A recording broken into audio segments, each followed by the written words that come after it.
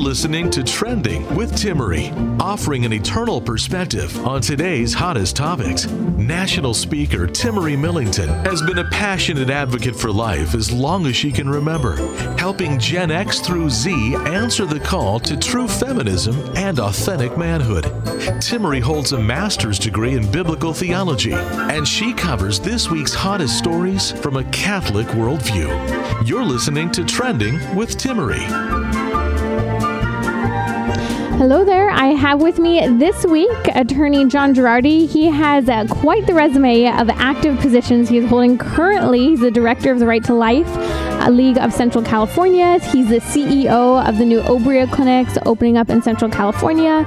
And he just launched this week a new daily radio show. John, welcome to the show.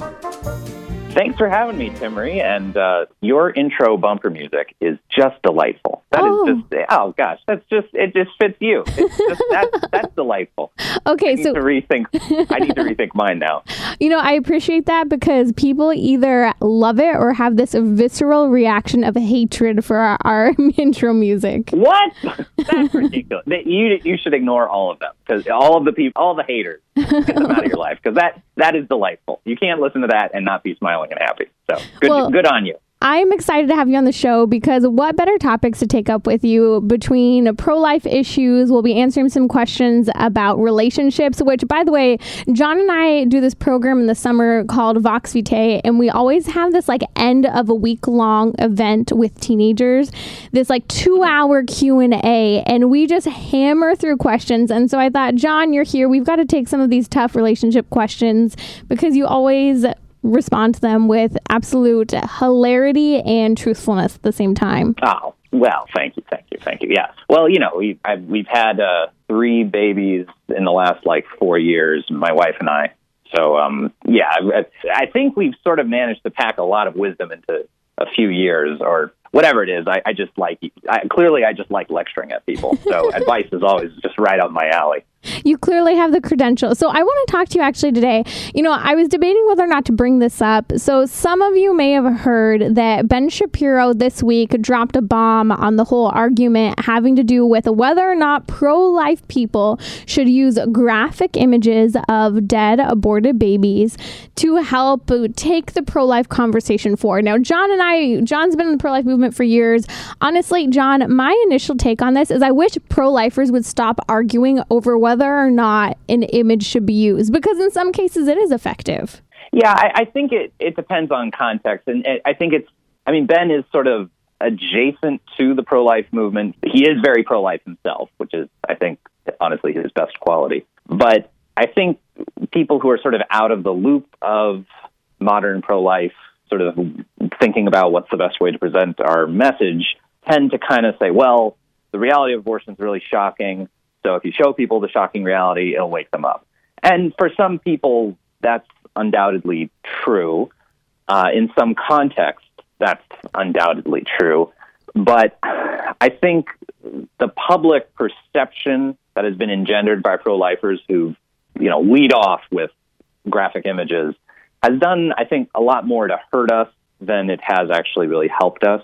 And I think for some women, part of the pro-life movement and its outreach is to reach out to women who have had abortions and offer them, healing and help and support. And to lead off with a graphic image of an aborted baby is not helpful to that process of healing and reconciliation. So I think in general, I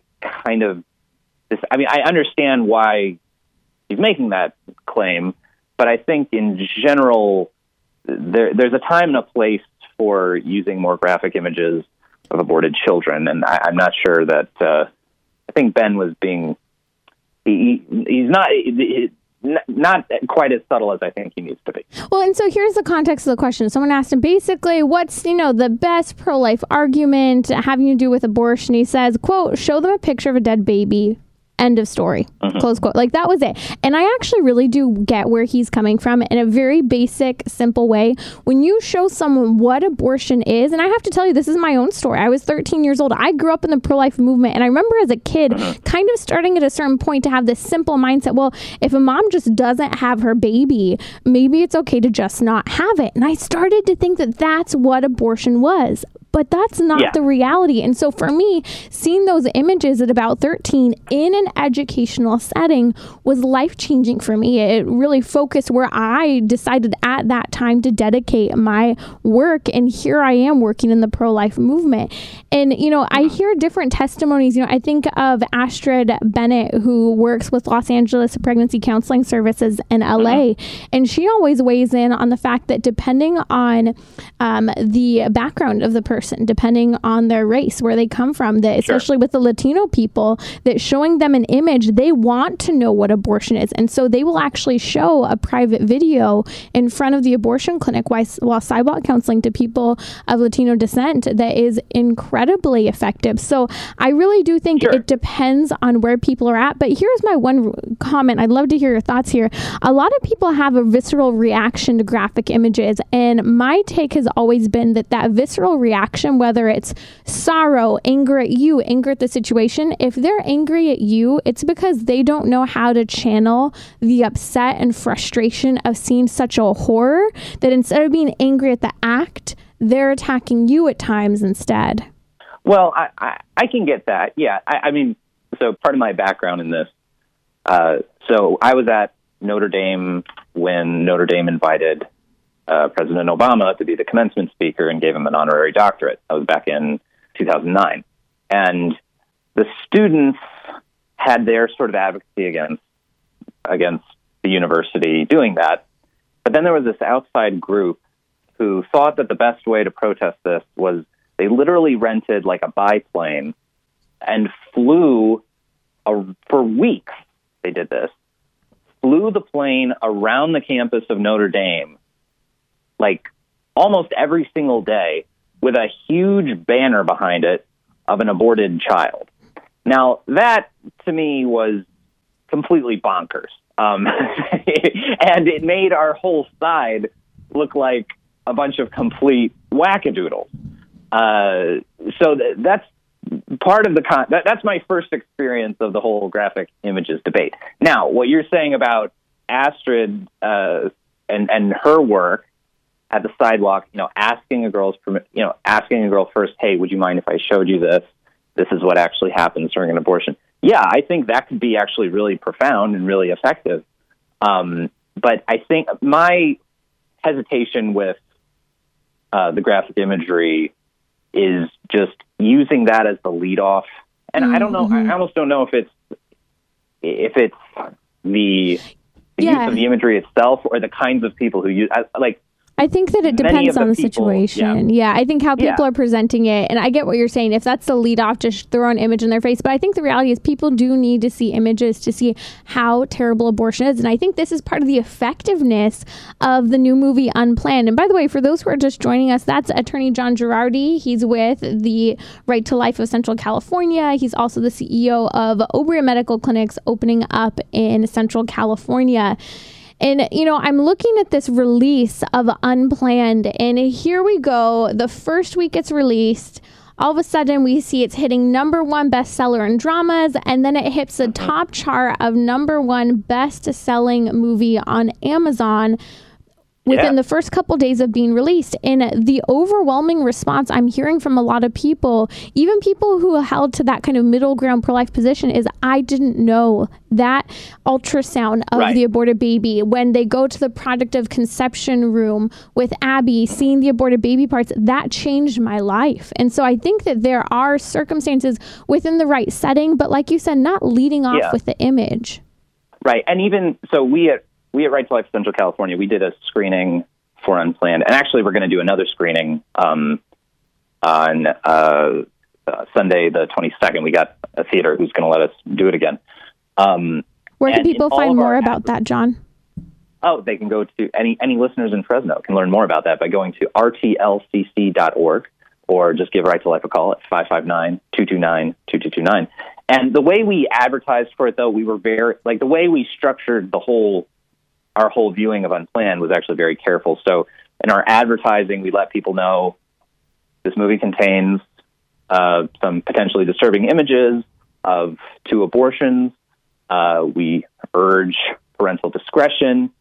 And then we actually had at our screening, our entire Rachel's Vineyard team was present, which includes our lead gal for our Rachel's Vineyard team is a clinical social worker, or a licensed social worker. So we tried to make sure that, if someone were watching it and had sort of a reaction to, their prior abortion, or it was sort of something too intense for them or something, that we would have people on hand to sort of help them. And we thought that was kind of important. Like, the movie you want the movie to be as powerful as it can be. And I know it has been powerful for a lot of people. And I think by providing that kind of care and, concern, we sort of allowed it to be as powerful as it can be. So yeah, I agree. There's definitely a time and a place for the use of such imagery. Well, this appeals back to the original rating. The rating of the movie ended up being R. And so it was showing that abortion is graphic. What is happening here is so serious, so grave, and it's it's an atrocity against the human person.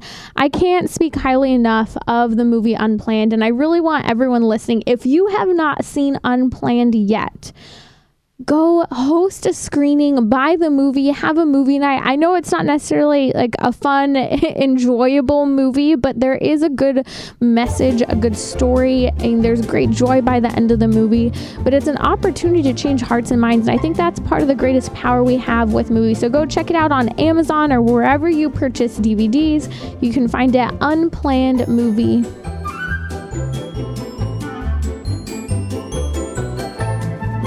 Timmerie will be right back. Send her a tweet at Timmerie. That's TIMMERIE.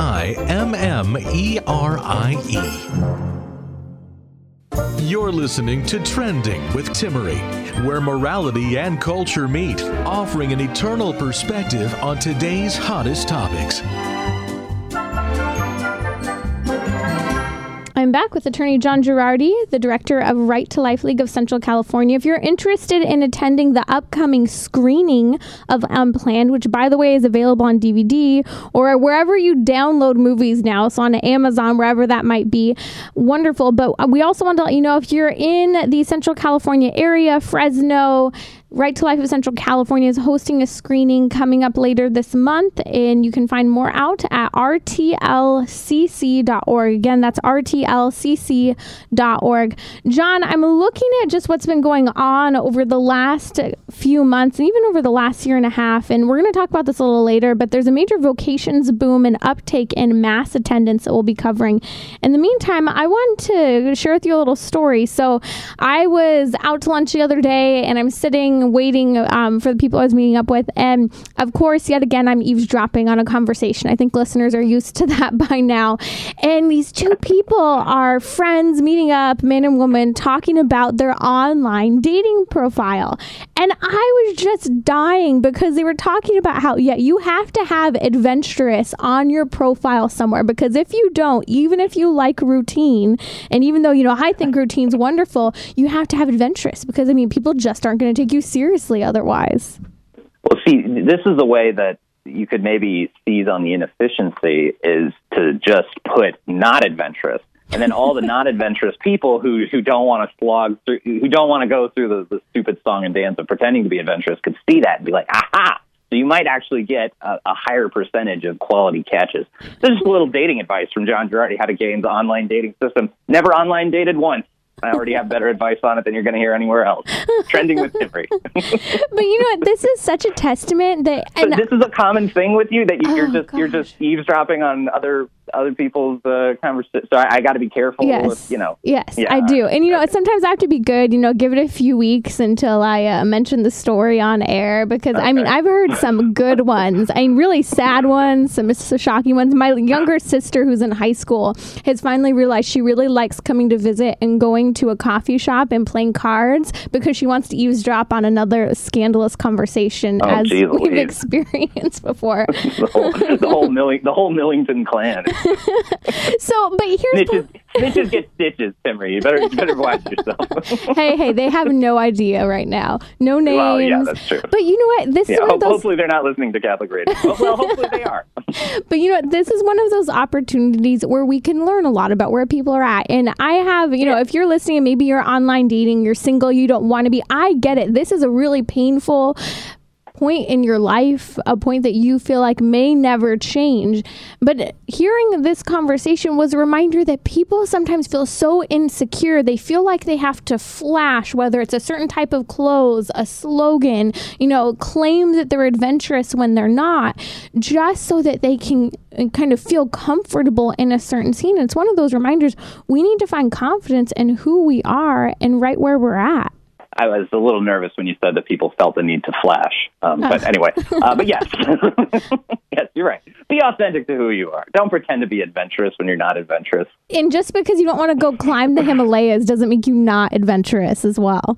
Oh, my gosh. Like, my wife and I, this is part of how we bond, is our total lack of desiring adventure. Basically, we love rules. We love routines. Our idea of roughing it would be like to stay at a Motel 6. Because what's better than camping? Being inside. That's better than camping. Having air conditioning, also better than camping. You're one of those. My wife and I oh gosh, yeah. Everyone's family was really, this is a Jim Gaffigan joke that I'm just riffing off, but everyone's family was really into camping. And then we invented the house. So be who you are.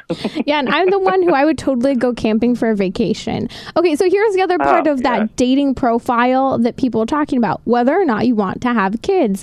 And there was this 40-year-old woman talking about, well, I really want to have kids, but she's just going, well, if I can't have them with someone, I'm just going to have them on my own. I can always do IVF or whatever I want. And it appeals yet again. You're going into this mindset with dating, well, you don't want kids, I'll have them on my own. So are you saying if the person doesn't want kids and you get married to them and you want kids, you're just gonna adopt or do whatever you want anyways? It just, this mindset of, well, say adventurous even if you aren't, or I'll have kids even if you don't want to. Of course the Catholic mindset is we're called to have kids, but this consumerism that enters in becomes so problematic even in just talking to a potential suitor.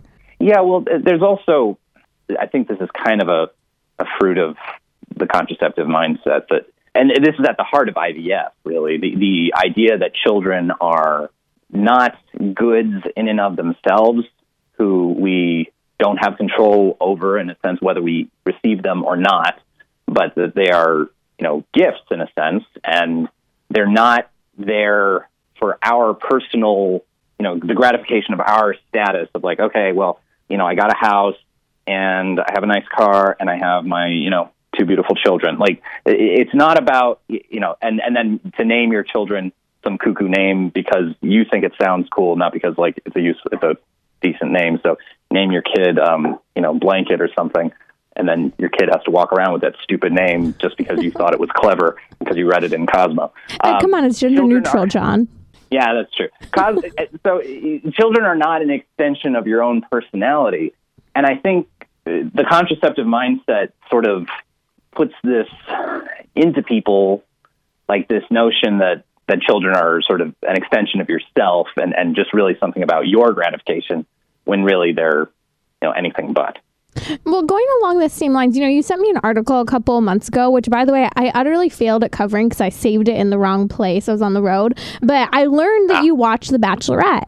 And so as I was talking to you, are you liking that jab there? Once or twice.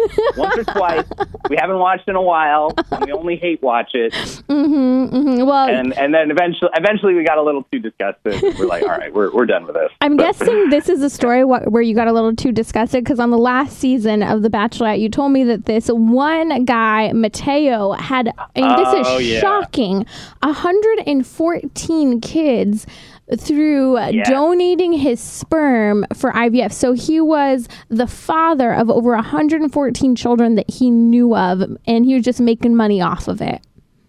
Yeah, which is, I mean, assuming that I'm assuming that he's giving to one clinic in one region, and most of the people who are, taking advantage of his services are also from that same region. So now you got 114 people in that same region who all have the same dad. Let's just hope that none of them, date or, get married and have kids, because then, they're going to be engaged in incest without knowing it. They'll be, dating their half brother. And it sort of showcases, I mean, this is what IVF sort of, it's again, this mindset of children are something to which I have a right, something to which I have control. It's something that is there for me to feel gratified. So I'm going to go to this point of, really toying with nature itself just to bring about this end result, rather than viewing children as, a gift and something valuable in and of themselves, which if I receive it, praise God. And if I don't, praise God. So that was really, I mean, we hadn't been watching, or honestly, for like a year or two before that, but that was the real death knell of us ever. It's gotten to the point where that story alone made me just, made me want the eschaton to come about. And I think I think we're ready. The world's corrupt enough. Jesus can come back and just fire and brimstone this thing back to ship shape. So. Well, and here's part of the problem, though, is that this is a challenge all of us face, and you are a testament to it in these circumstances. Not a show you watched all the time, but you happen to be watching it. And here, there's something that's so problematic and so wrong, and yet The Bachelorette, the show, poses it as a talking point of, wow, this is something really interesting. That's a way to strike a conversation.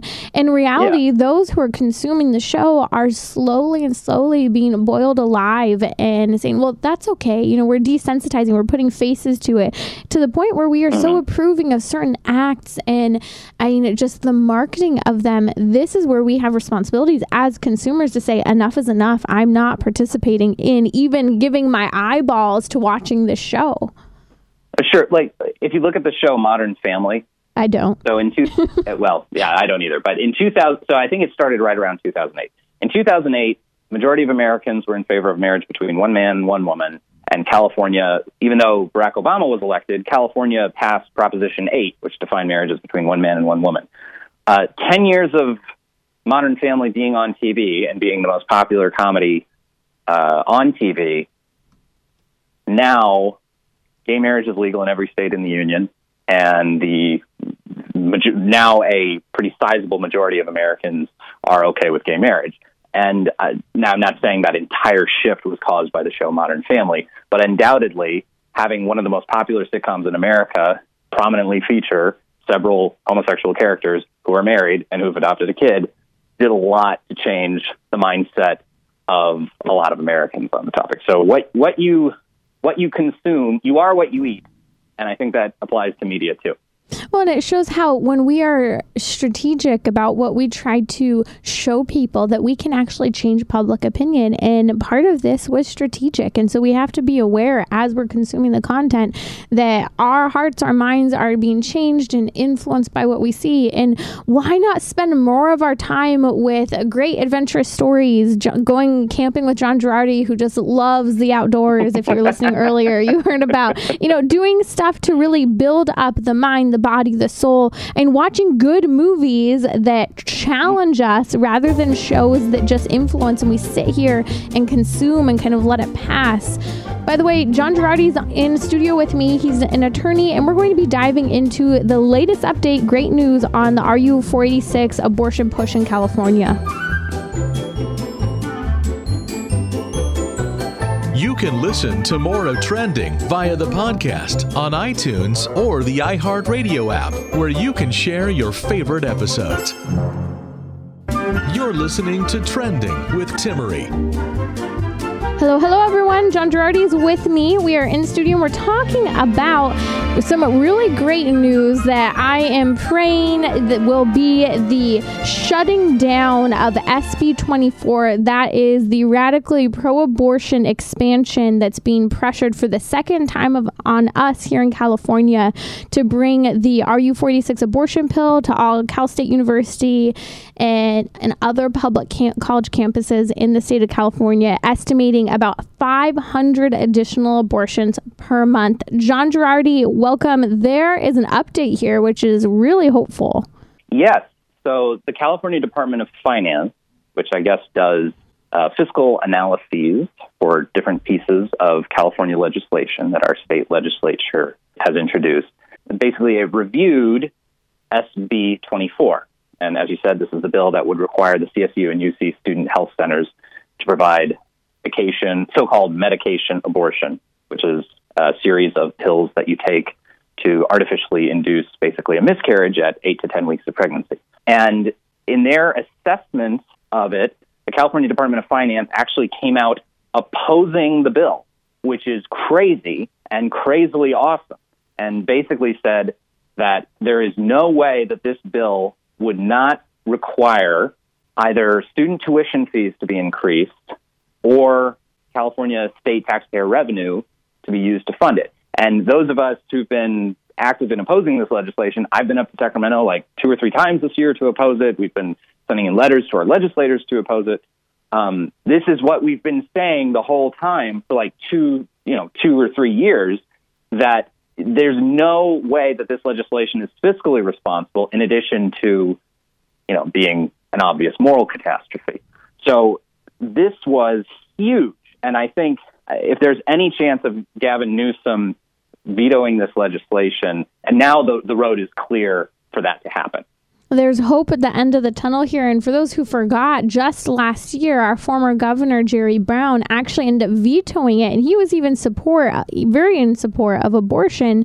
Yet he said, you know what? There's a abortion clinic within an average of 6 miles of every college campus. Why? We don't need this. This isn't necessary. And so to see this huge fiscal irresponsibility coming through from the chief fiscal advisor is really, really good. We need to continue to pray. If you haven't called into your legislator over the last week, we'll be posting more information. Just to stay tuned on my social media at Timmerie, that's Timmerie, for where you can call in. Hopefully, we've been plugging it. Hopefully, you already sent in your letter of opposition as well.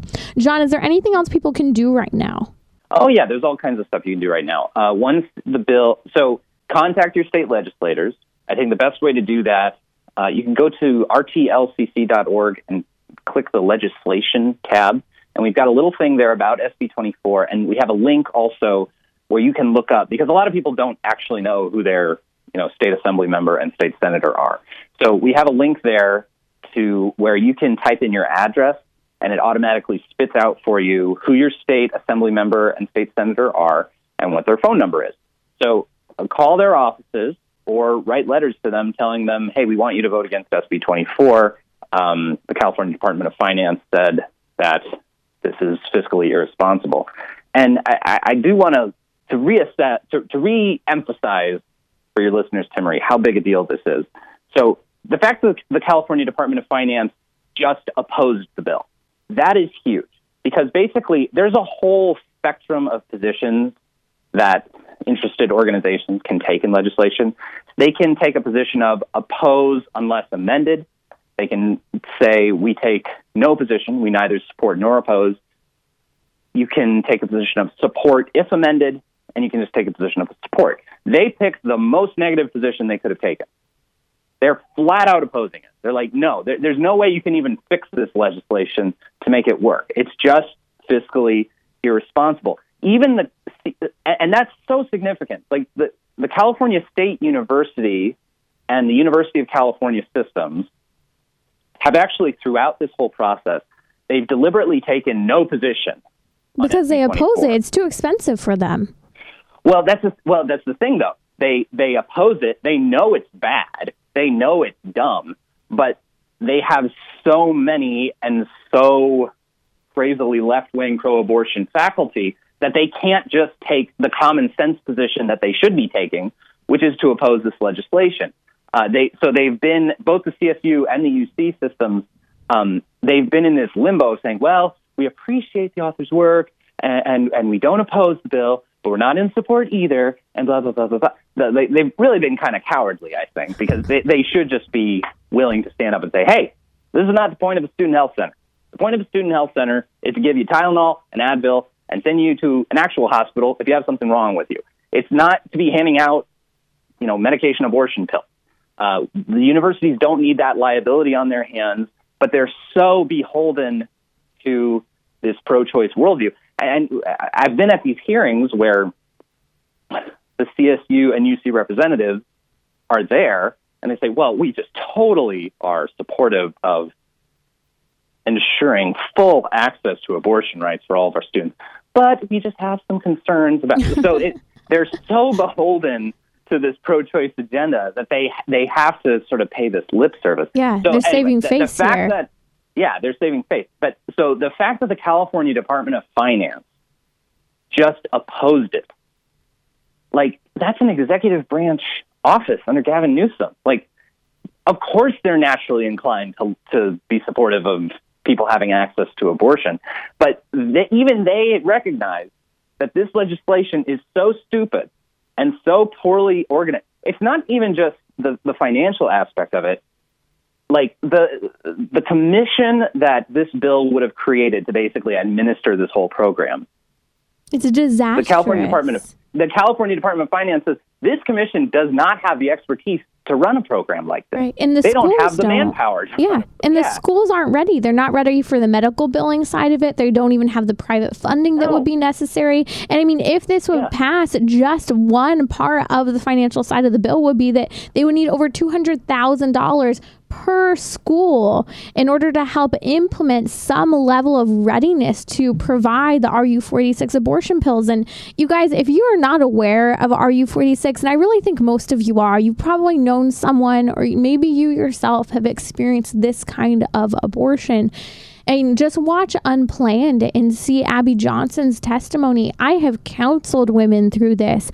I mean, I don't want to go into too much detail, but blood clots the size of baseballs. I mean, blooding for days, sometimes weeks at a time. And then imagine this. This is what the abortion facility tells you. Well, what about when you pass your baby? Because you will, alone at home. And they say, flush, don't look. Imagine how traumatizing that part alone. Disregard all of the medical pain and expense, just that traumatizing element of being told to flush and don't look, and what that does to you psychologically. Yeah, it's something where, there's risk with a medication abortion of infection, especially infection from hemorrhaging. And where are you asking these girls to have their medication abortions? Well, likely, if you're passing them out on campus and it's there at the student health center, you're effectively saying, hey, all you college-age girls having these medication abortions, go have them on the toilet in your dorm room, in the public restroom, the gross, disgusting, possibly shared in a co-ed dormitory situation, restrooms in your public university dorm room. That is gross. And people, that is unsanitary. And people that is dangerous. Right. And people don't know that RU-486 actually suppresses the woman's immune system. And so this is part of the major concern with RU-486 abortions. Not only are they unregulated, dangerous, they're often being given later into a pregnancy than a woman should really have it. And with it suppressing the immune system, there are infections that are setting in that are literally causing death or serious long-term health consequences for women. And so, people say, well, women need access in order to live their lives. Okay, let's say you stand by that mindset. This is preventing people from psychologically, emotionally, and physically moving forward in their school, in their career, or in just their own maturation, which should be taking place while in college. Yeah, it is. I mean, even getting away from moral arguments, this is just not something the universities need to even be involving themselves in at all. This is beyond the scope of what they should even be doing. And we're creating this whole moral conundrum out of nothing. It's so unnecessary for us even to be having this debate, but it's that word access. And I've talked about this a lot on my show, but the word access, you don't hear anyone on the pro-choice left anymore say that abortion should be safe, legal, and rare. They say that abortion should be safe, legal, and universally accessible. And what that means is if you can't afford an abortion, have the taxpayers pay for it for you. If you can't get an abortion because you live in a region where the only hospital is a Catholic hospital, well, then we should knock down all the conscience protections that Catholic hospitals and pro-life, healthcare providers have, so that which protects them from having to work against their conscience and perform abortions when they morally don't believe in it. So that is the buzzword. This whole legislation was born out of it, and we really need to push back against this notion that universal abortion access is somehow a public policy goal to be attained. That's the battle we're fighting right now as a pro-life movement. And John, this is a great example because you are showing that there are multiple ways to skin a cat here in terms of how we engage in dialogue on a pro-life issue. And here, clearly, the perspective of fiscal responsibility, well, who pays for this bill if it passes, is obviously problematic. That's an excellent path. But you just pointed out this isn't something that universities should be doing. And it's obviously something they're saying even the most staunchly pro-abortion advocates on campus don't want. And I think that's what's incredible. Students are coming out saying we're pro-abortion, but we don't want this on our campus. We have some serious concerns. Coming right back, we'll be talking about a major vocation boom and answering questions about relationships. Timmerie will be right back. Send her a tweet at Timmerie. That's TIMMERIE. You're listening to Trending with Timmerie, where morality and culture meet, offering an eternal perspective on today's hottest topics. Attorney John Girardi is in studio with me. He is a director of Right to Life League of Central California, CEO of Obria Medical Clinics in Central California, and also hosts a new daily radio show. John, where can people listen to your new show? Go to Power Talk 96. Do a Google search for Power Talk 96.7, and they have a Listen Live tab there, and you can listen live to me every Monday through Friday from 6 to 7 p.m. Pacific. I don't have our podcast feed is not up yet, but hopefully it'll be up next week. And hopefully if you search for The John Girardi Show in the next week or two on Apple Podcasts, you can download it there. Excellent. But yeah, every Monday through Friday, 6 to 7, The John Girardi Show. Congratulations. And I'm also the host. Thank you. I'm also the host of Right to Life Radio, by the way, which you can find just by looking in Apple Podcasts for Right to Life Radio. And I'm the first thing that pops up. So that's a exclusively pro-life focused show that I do with my buddy Jonathan Keller. Excellent. You guys are doing great work there. And you guys really do a lot of updates as well on like a lot of the legal side of various pro-life bills and talking about pro-life tactics. I highly recommend it. So be sure to check that out. Look it up on Apple and stay tuned as John is on the airwaves daily talking about religion, politics, and the abortion issue. I want to answer some questions that came into me having to do with dating in college and marriage. And so, John, I'd love your perspective. Let's say 3 key things. First question is how to keep a relationship chaste in college. Don't have sex. Don't have sex. Right, obviously. Let me give a better one. I think a better. Obviously, that's kind you have to draw the line somewhere. Come on, people. Well, there you go. Anyway, I would say a good way to do that in college, having dated my girlfriend all through my wife. Excuse me, having dated my wife all through college and law school when she was my girlfriend. I think a key thing to do is to have lots of group activities and to have it be in the context of a friendship among a group of friends. I think that's sort of an important thing because it allows you actually to be friends with this person first and like figure out if you like actually like each other before you start, getting handsy-pansy. I think that was really important for my wife and me because we were in this big group at Notre Dame, this big group of Catholic friends who would do all kinds of activities together. We'd all go to Mass together. We'd all, do a lot of, watch football games together. So we kind of, it wasn't all just the two of us huddled off together, alone time all the time. It was a lot of opportunities for sort of group activities. And I think pumping the brakes on physical intimacy of any sort early on, and, that tends to be a ratchet that only goes one way. If you start getting really physically intimate with someone very early on, it's hard to scale that back. So I'd say, being cautious about physical intimacy early on, acknowledging that at 18, you're probably still 3 or 4 years away from popping the question to someone. So, slow your roll, and be sure to, develop the relationship within the context of friendships with lots of other people.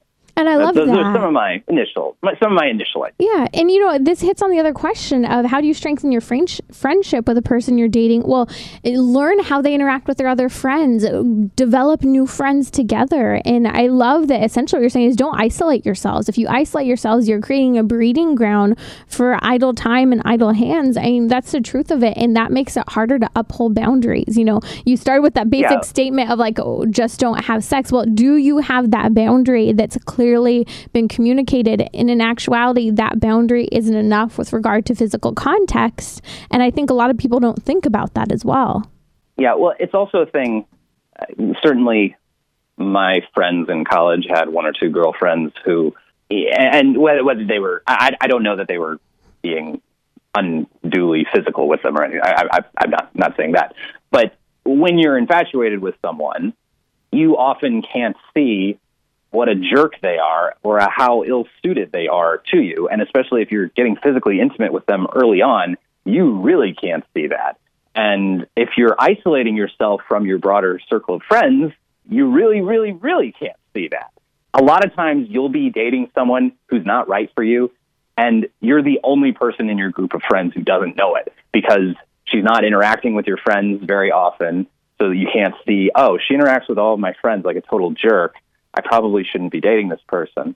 And you're getting physically intimate too early. So you're in, hormone driven infatuation land. And all of your friends are sitting around saying, wow, that girl that, Mike is dating, she's a real, so I think isolating yourself and getting physically intimate too early are just really bad ideas.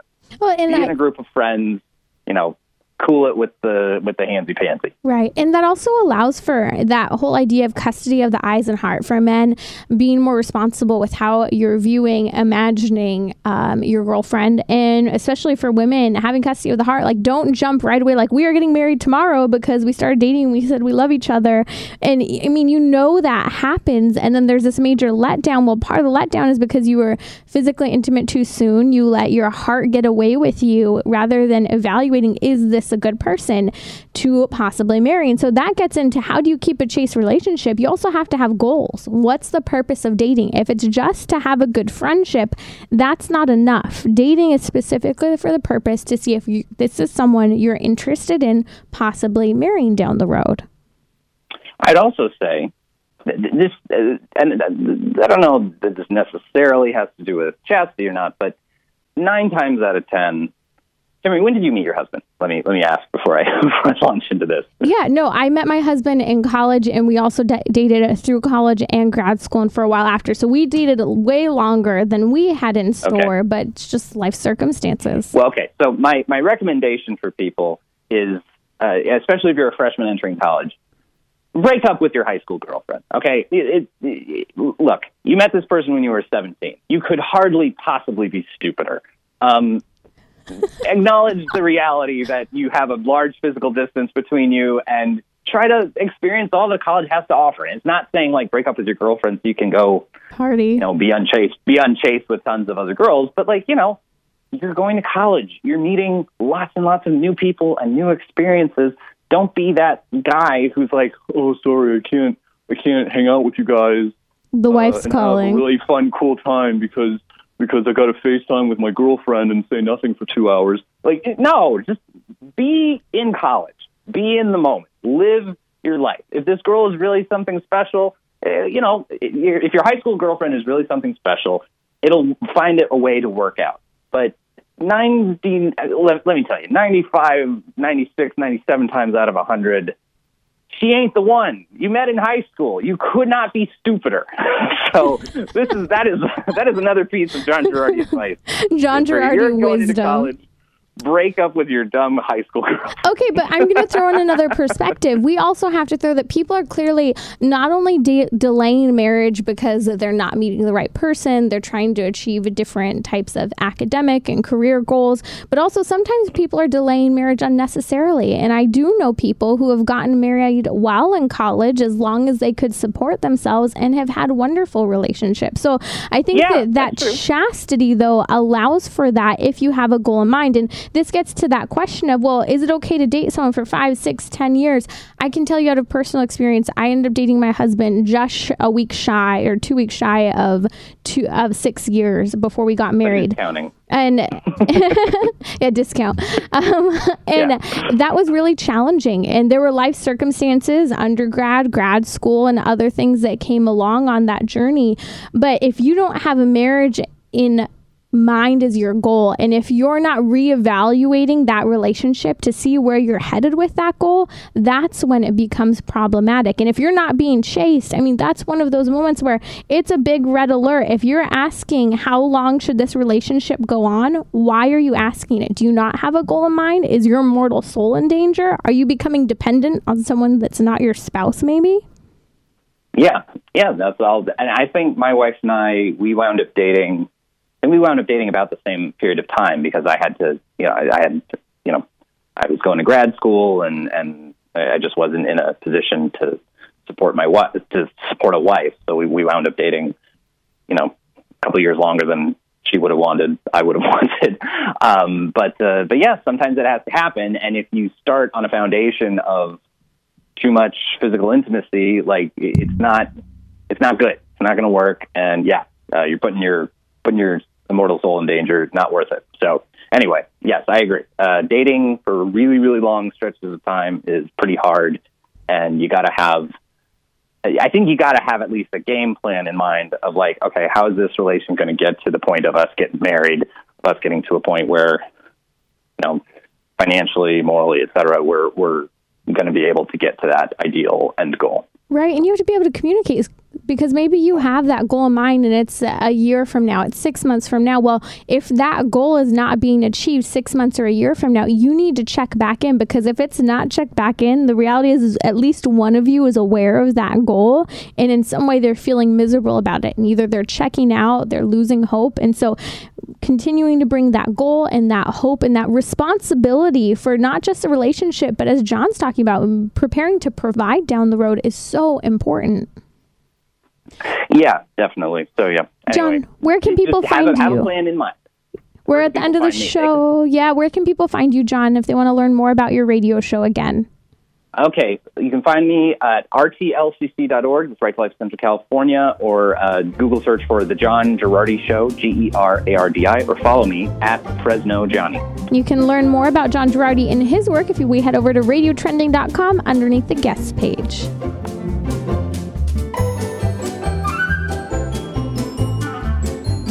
This has been Trending with Timmerie. To book her to speak or learn more about her guests, visit radiotrending.com. That's radiotrending.com. You can listen to more of Trending via the podcast on iTunes, Google Play, or the iHeartRadio app, where you can share your favorite episodes.